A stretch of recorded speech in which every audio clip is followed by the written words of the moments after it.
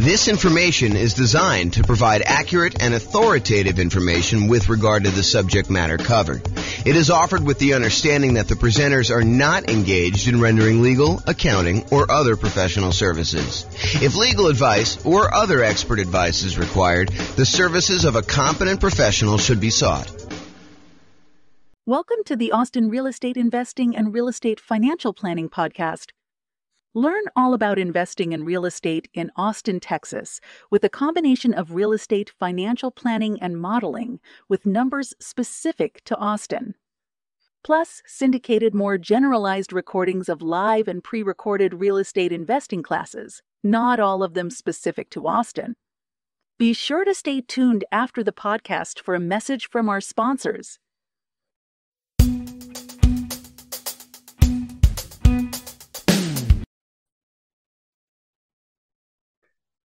Welcome, everyone, to the Investor's Source, your source of all wealth and wisdom. I am here today. I'm Dave Goldberg, president of Investor's Source. I am honored to have with us today a friend and someone I've known for basically back to the beginning of our company about 11 years ago, James Orr. James is one of the top real estate people in all of Northern Colorado. He's been a broker for Your Castle Real Estate for many, many years, focusing now on real estate education and real estate financial advising, which is a cool thing I haven't heard of much. So welcome, James, and I want to give you a little opportunity to introduce yourself. Tell us a little bit more about your background and what you've been doing these days. Thanks, Dave. I appreciate it. I'm James Orr. I took sabbatical probably about a year and a half ago now. Did sort of like a test retirement from real estate brokerage, and it turned into more of a full-time retirement sort of thing. But in my spare time, I'm working on our software that does financial modeling of real estate investments for like mom and pop landlords primarily. Like, how long will it take you to acquire the number of rentals you want, and how risky is the strategy you're considering versus another strategy. And so in my spare time, in my quasi-retirement, that's more of what I've been doing lately. So yeah, thanks for having me on. Oh, great to have you on. And I listened to one of your most recent seminars, podcasts, and just a wealth of information about different ways to invest in real estate, especially with changing market conditions. And I've always been impressed by your mastery of some of the creative ways to purchase real estate and your real strength and analysis of deals and of portfolios. Really good stuff to have when you're an investor, to really know what you're doing and know all the numbers. So James, again, welcome. I think what's on the mind of most investors these days is the tumultuous market conditions that we're experiencing now and the changes, particularly in interest rates. We got inflation, we got a stock market that is plunging, if you will, just never know what it's going to do. And investors are really not used to that for the past 14 years or so. We've had kind of tailwinds behind us.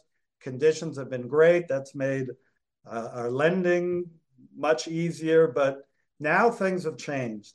So just want to see from your perspective as just someone in the know about how some of these things affect market conditions. What do you think is this going to mean for the real estate market? What's it meaning right now? And what do you see coming at us in the next year or two? Wow, where do I begin with that? How can I even start to do that? So the first thing I'll start with, I was thinking about this a little bit when you asked me to kind of be on and do the call. And so I went back and I did some research, and it turns out it was a good idea to do this research. So I went back and I looked through the 30-year mortgage interest rates going all the way back to 1970. And I wanted to find out, how crazy is it that we're seeing, at the time of this recording, probably around 7% interest rates, give or take a little bit if you're doing owner, occupier, investor. And I wanted to know, is this like really extreme, or is this like a still relatively low sort of interest rate? And so I went back and I looked, and what I did is I did a percentage of the time every month that was above this 7% threshold.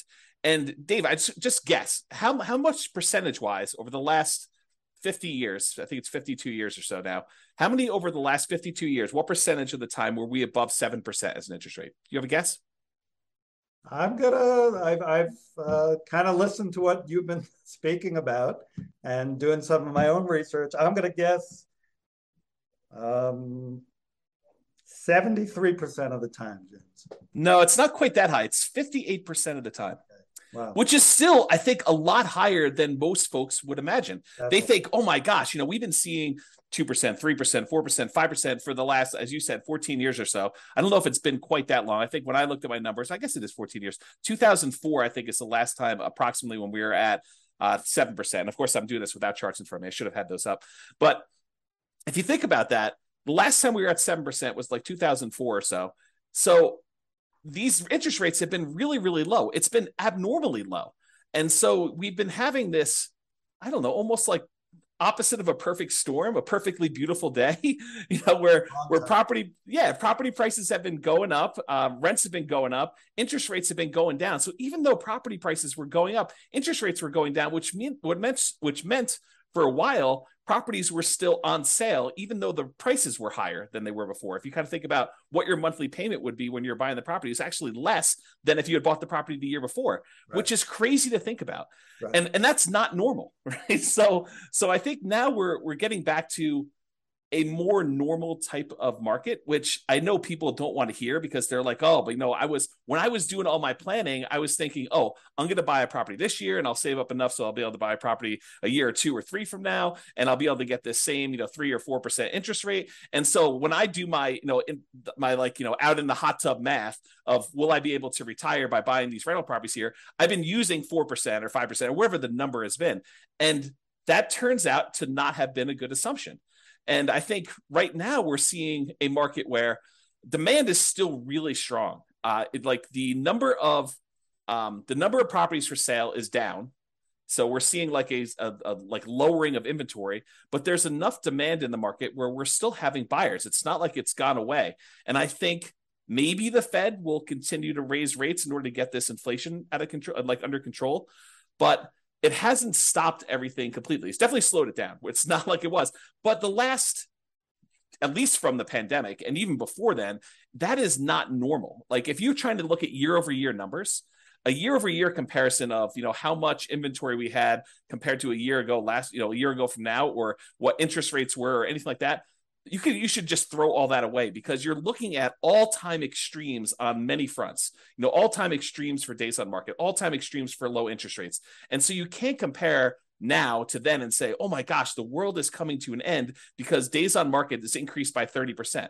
Well, it increased by 30% from 25 days, which 25 days is crazy. I mean, a more normal market is 3 months to 6 months for a property to sell. So 90 days to 180 days. Right. So to think that, going from 25 days, now it's increased to, I'm looking at a chart. I happen to have this one up because it's just down there.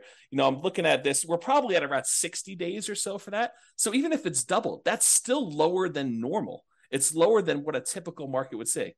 So what was the question again, Dave? I'm off on these tangents here, but I want to make sure I answer your question directly. No, that's kind of a good recap of a historical perspective that a lot of us are just not looking at. We're so used to, in these last few years, as you say, very unusual low interest rates, that when these rates have gone up, we think it's the end of the world, but it's actually approaching more normalcy. Yes. So the question was, with that, what is happening in the market right now? Is that causing, is it the end of the world? Is the market plunging? Is real estate, we'll get into this later, but should we all be abandoning our portfolios now and saying this is not going to work anymore? What are you seeing in the market? I don't think it's the end of the world. What I'm seeing in the market is inventory is down. So the number of new listings is down, but we're not selling as many as quickly as we were before. So the inventory is actually increasing. And by the way, I think this is localized. So I'm talking primarily about Northern Colorado, although I think it does apply to a lot of other markets as well. But we're seeing overall fewer sellers wanting to sell. And I think that trend is going to continue. And here's why I think that trend is going to continue. If you think about all the sellers that bought properties and they locked in these ridiculously low, in retrospect, interest rates, I think the last interest rate I got was like 2.25 on a 30-year loan, which is insanely low. Now, the chance of me going out there and selling that property and losing my 2.25% interest rate is almost zero. It would take some type of extreme motivation for me to want to get rid of that interest rate, because it's almost like free money, right? If inflation is normally, I don't know, 2 to 3%, and your interest rate is 2.25, your actual interest rate is lower than what inflation is. So that's just crazy to think about. So you have all these folks that got, 2, 3, 4% interest rates, and now interest rates are at 7. So there's a significant financial penalty, a disincentive for them to go out and sell their property, go buy one that's presumably more expensive at a higher interest rate and take a double hit on that. So I think that's one of the reasons why we're seeing fewer sellers sell their properties on the market. We're seeing just a lack of new listings coming on. So I think that's one of the reasons why we're going to see that. And that I think will continue for a little while. And no one knows. Maybe the Fed chairman knows sort of what he's thinking, but I don't know. Like, no one really knows what they're going to do with interest rates. There's speculation that they're going to continue to raise rates if we see inflation still continue to be above where they're trying to get it at. And they've stated publicly that they want their interest rate to be around 2%, and it's been whatever it was, 8% or something crazy. So they need to go down quite a bit. And so one of the levers they kind of pull on in order to adjust inflation is they raise interest rates to try to slow down the economy. And that may hurt. I mean, that may really punish a lot of folks in the economy. We're seeing prices of things go out of control, which is what the inflation is measuring and how they're trying to get it under control. But they're really trying to push those rates up in order to get inflation under control and get the economy there. But that may slow down things quite a bit. So all the buyers that were struggling, affordability is at like all-time lows. We're seeing prices go up really, really high over the last few years. And now with a combination of those and the really high interest rates, affordability, which is a measure of both those things, it's basically how affordable is a property based on the current price and the current interest rates that they can get on those. So affordability is like way, way down. And so you have a lot of folks that are priced out of buying houses, and they're really struggling to do that. So you take a big pool of the market that you used to have there, and you kind of pull that aside. Now, one of the things that is helping us is, unlike the 2007, 2008 sort of period where it was really, really easy, the availability of financing was at like all-time highs. We were trying to encourage the economy by allowing almost anybody who wanted to get a mortgage to get a mortgage. So that was way up. It has not gone up. So this is very different than 2007, 2008. The availability of mortgages is really, really low right now, a very safe place to be for making loans. But I don't know, you've got these kind of factors of sellers not wanting to sell, so fewer properties available for sale, but you still have some demand for people who want to go buy properties, except they're kind of forced to do it at these high prices and these really high interest rates, which hurts a little bit to be able to do that. I don't think you're going to see a lot of motivated sellers, at least in the short term. And one of the reasons why I think that is, you've got all these folks that they bought 1 year, 2 year, 3 years ago, and property prices have gone up 5, 10, 15, 20% in that really short amount of time. So even if they're motivated, they could go out and sell their property with a real estate agent and be out of it without having to be upside down or any type of really crazy motivation. So I don't think we're going to see a lot of motivated sellers in the short term, at least. That may change. I mean, who knows? Do I think prices are going to go down?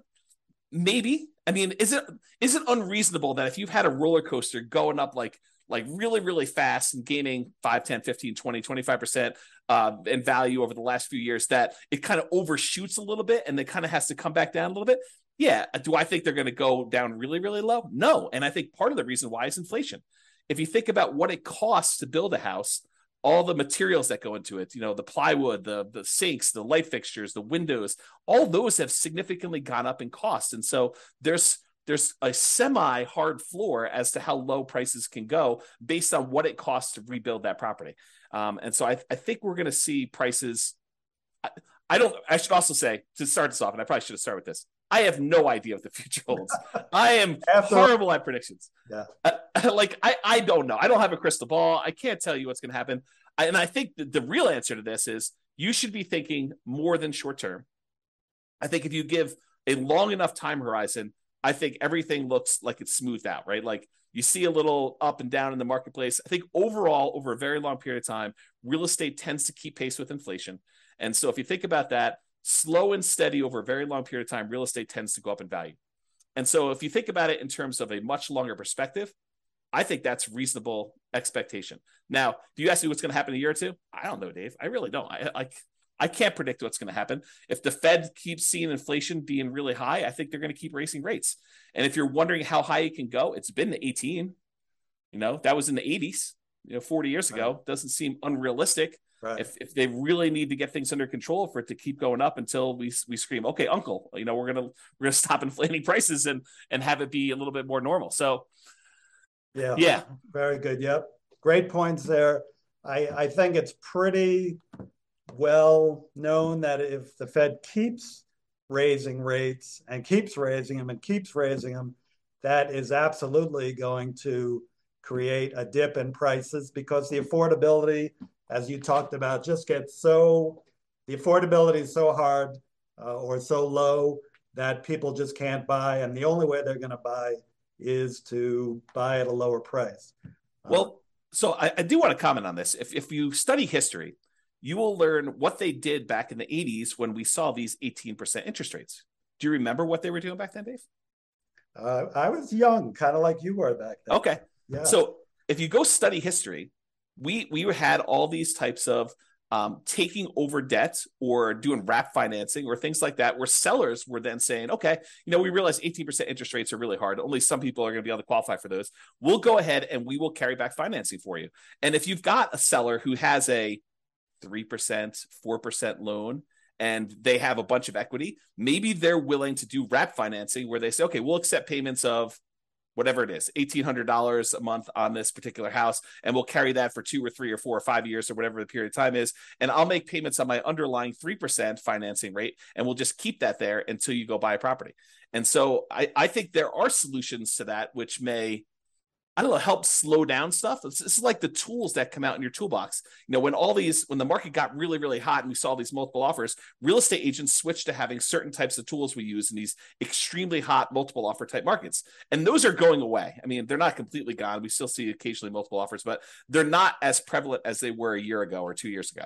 But now maybe we're switching over to this wrap financing, loan assumption. You find an FHA loan if you're an owner occupant, you want to buy a property, move in there, live there for a year, and then convert it to a rental.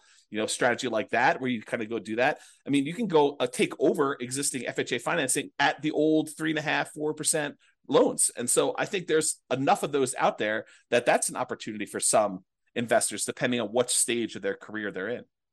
Yeah, I'm glad you brought that up because I know that's one of your specialties.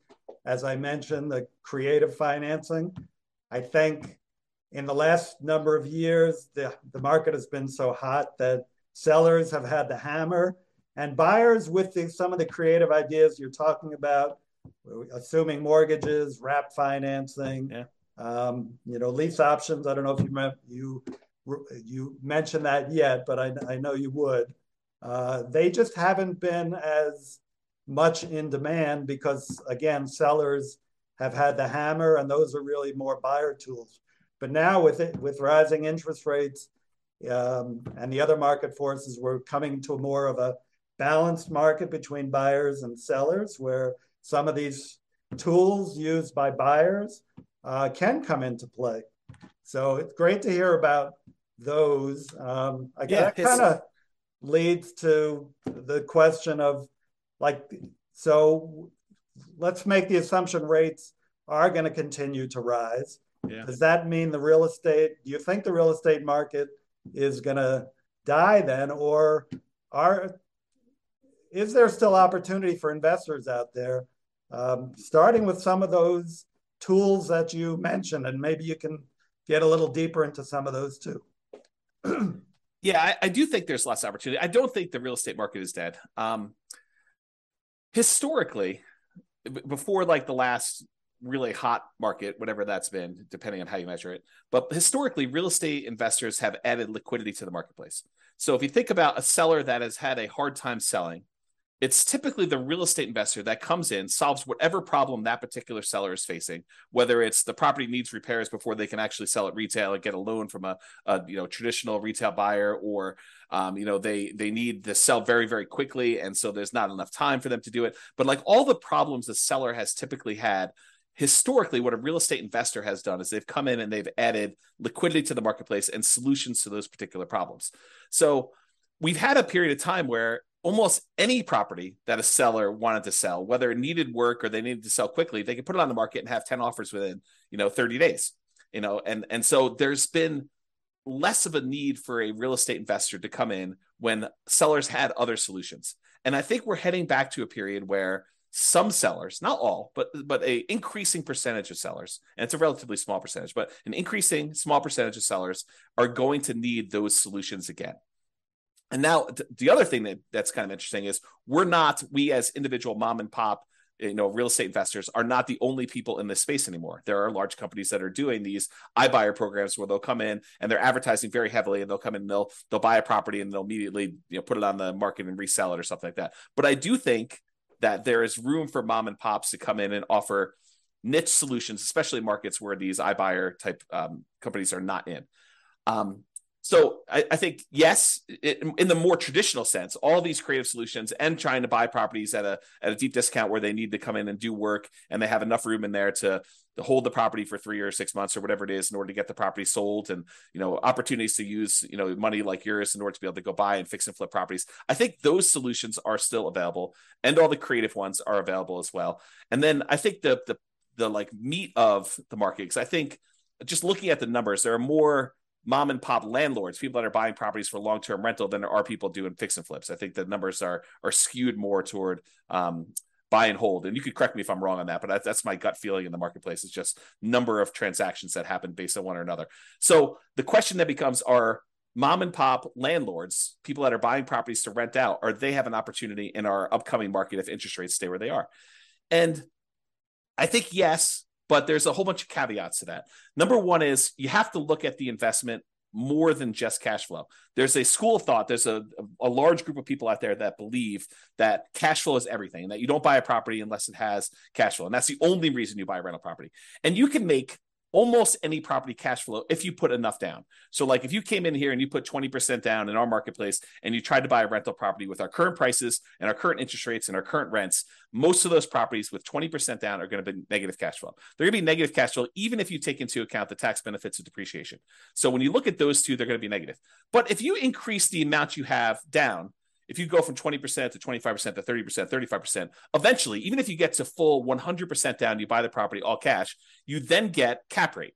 Cap rate is the net operating income divided by the purchase price, which is the amount of cash on cash return you're getting on a property that's free and clear. And so if you think about that, the more you put down, the closer you get to cap rate. Right. So your cash on cash, you put 20% down, maybe negative, and maybe, negative 10% cash on cash. You put 25% down and maybe negative 5% cash on cash. You put 30% down and maybe 0% cash on cash. You're break even. Put more than that down. Now it's sort of like, whatever it is, 2% cash on cash. Eventually, if you put 100% down, it gets to what cap rate is. And cap rate on a property might be, 4, 5, 6, 7, 8, 9%, depending on what market and what type of property you're buying, somewhere in that ballpark. So I think you need to look at the overall return you're seeing on that investment. And that would include a speculative guess as to how much appreciation you might get. I think you need to look at that and say, my best guess is over the long term, I'll see about 3% a year on a property, just kind of guessing there. You have to look at what amount you're paying down on the loan if you got financing. So your debt pay down portion of it, that tax benefit of depreciation, and the cash flow you're seeing on the property. And if you add all four of those together, and technically you're supposed to include the return you're getting on the reserves you set aside for owning a rental property, I should punish myself, slap myself for not saying that. But really, it's those five. It's the four from real estate and then the reserve money you got there. But if you add up all those and to say, okay, I'm getting, let's say it's 0% cash on cash, maybe 3% from my depreciation amount, maybe 3% times 5 because it's leverage on the appreciation, so that's 15, and then maybe your debt pay down.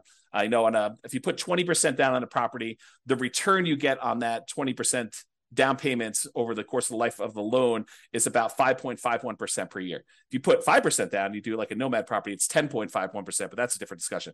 But if you look at all those together, you're probably looking at, around 20% overall return, even though your cash flow might be negative. Well, if you think about that, Dave, how bad is a 20% return on investment? James, that's still a good return in anybody's book. Yeah. And so I think that's the thing you need to look at. You just say, okay, look, cash flow is ugly. And I definitely need to set aside the money for that negative cash flow. If I'm going to buy a property and it's going to be negative, you have to say, okay, I need this amount for down payment. And let me go ahead and set aside a year or 2 or 3 of negative cash flow up front just to be prudent about this and kind of hold that. But then I think over time, rents tend to kind of creep up with inflation a little bit. And so eventually your negative cash flow will go down. And maybe a year, 2, 3, 4, 5 years from now, you'll have break-even cash flow or positive cash flow, and then the investment characteristics look different. But even during that time when you have negative cash flow, the overall return is probably pushing 20%. And you have to run the numbers to find out what this means. But then you got to decide, okay, I've got this 20% down, 20% return type of investment I can make if I buy these rental properties. What else is out there that I can invest in? Well, I could do stocks, I could do crypto, I could invest in your fund, I could do all these different things in order to get a return on my money. Of those, and the risk measure of those, because each one has its own different risk characteristics. Investing in stocks is very different. Investing in bonds versus savings versus CDs versus your fund versus real estate. All of those have different just risk characteristics. And so you say, for the amount of risk I'm willing to take and the return I'm willing to get, which one of these makes sense? And I think for a lot of folks, real estate still makes really good sense to do over the long term. If you tell me I'm buying it and I'm getting out in 6 months, I don't know. I mean, unless you're going in there and adding value by doing some type of fix and flip, or you're adding some type of value to the property. If you're just doing it to speculate in the market, probably not, especially since the cost to get, especially out of the investment, tend to be pretty significant in real estate compared to other investments. But I think you look at that and you think, where else can I get this return? And is that a worthwhile risk to return kind of trade-off for me to make? And I think for a lot of folks, it is acceptable.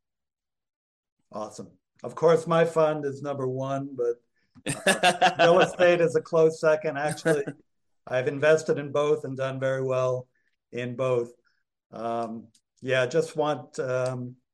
think just to kind of summarize what you said, and you gave us some great information there, it's just, it might be a tough time now to buying is a little bit, you're going to pay a little bit more, your cash flow may not be even positive in properties you're going to pick up. But historically, and as you said, historically, we're really not that much higher now with rates than we have been in the past. The greatest builder of wealth has always been real estate and should continue to be. You still got to buy very intelligently and hold for the long term, but real estate can still be a great investment over time. Dave, I want to add one more thing to this discussion if we can. So I did a podcast episode. It's probably like 2 weeks ago now.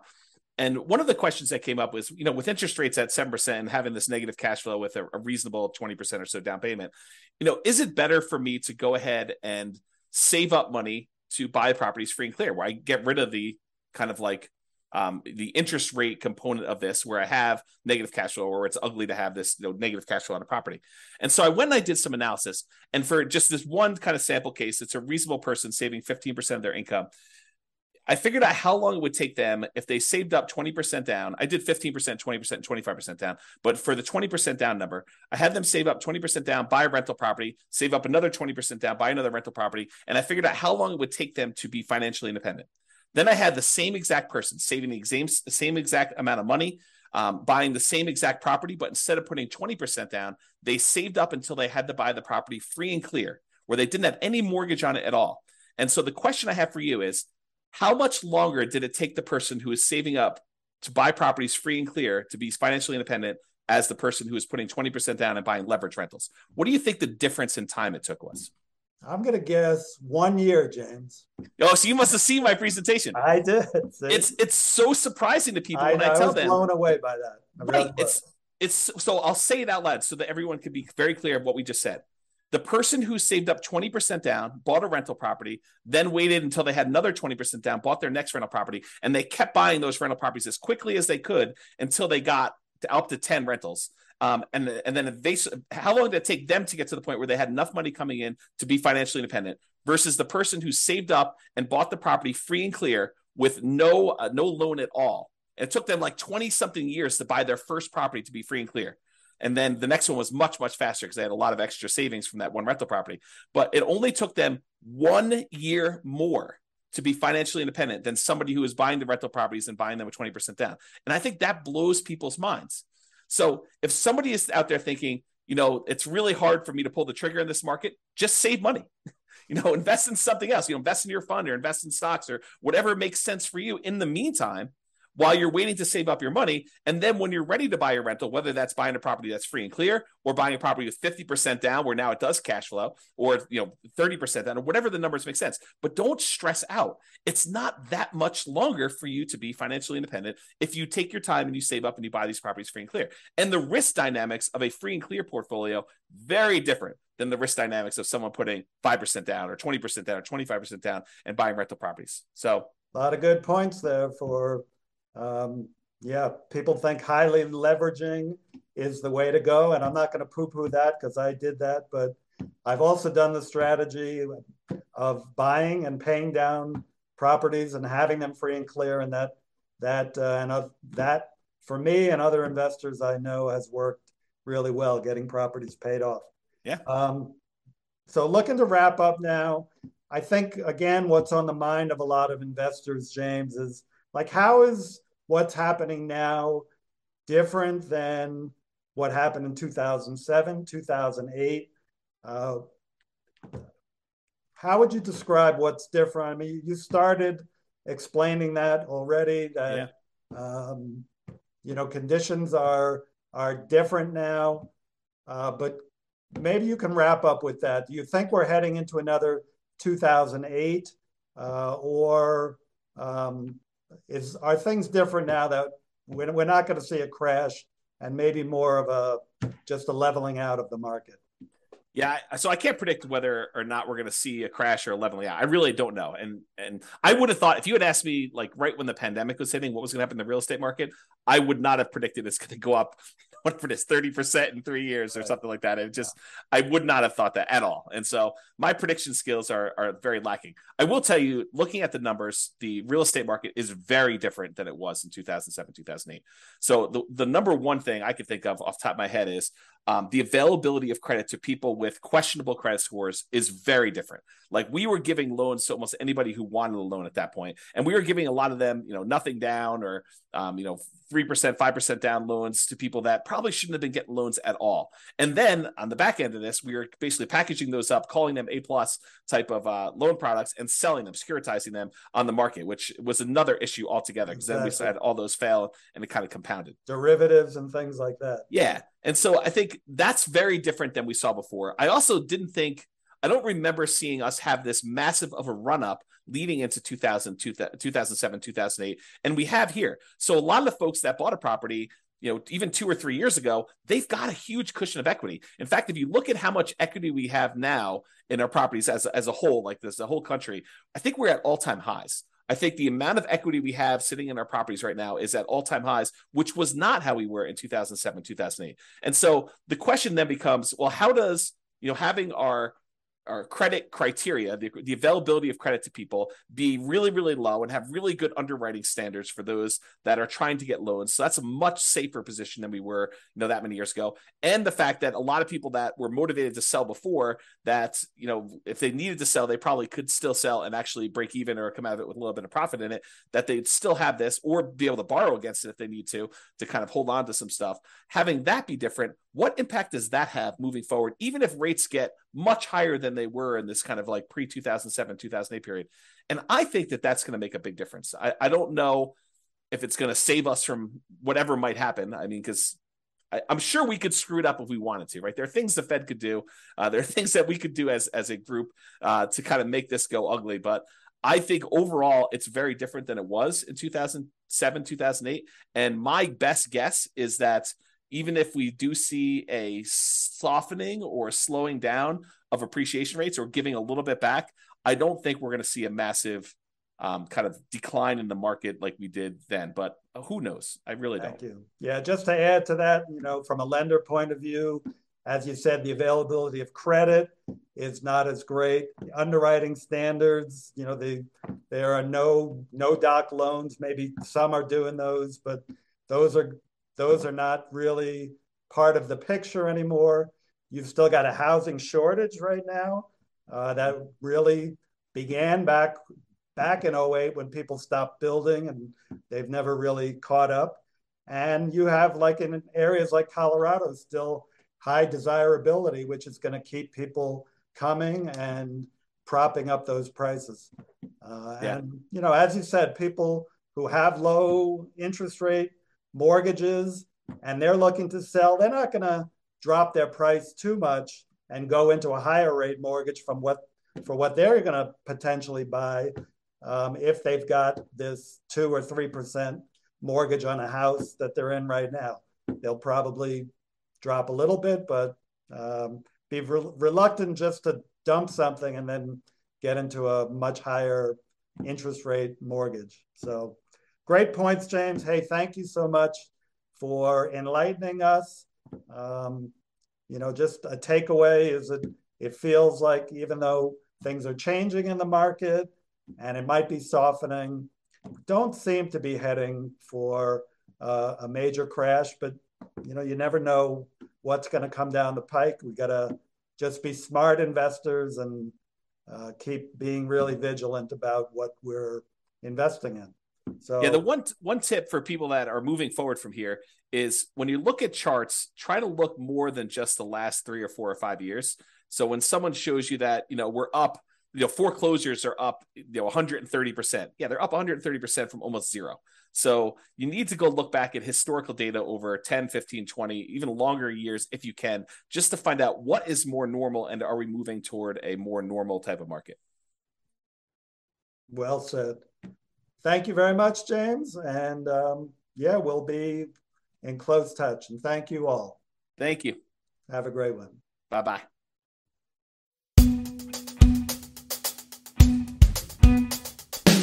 With home prices up, mortgage interest rates up, and rents up, but not quite enough to counteract the higher prices and interest rates. Cash flow on rental properties in Austin is harder than ever. Book a call with the Real Estate Financial Planner to apply our proprietary 88 strategies to improve cash flow on your rentals. See the show notes for a link to schedule your call and improve your cash flow today. If you're a real estate agent, lender, or professional in Austin that wants to help our real estate investor listeners, consider reaching out to learn about collaboration opportunities with this podcast. We'd love to add more value to our listeners by having you assist our investors buy, sell, and finance their real estate investments. See the show notes to schedule a call to discuss collaboration opportunities.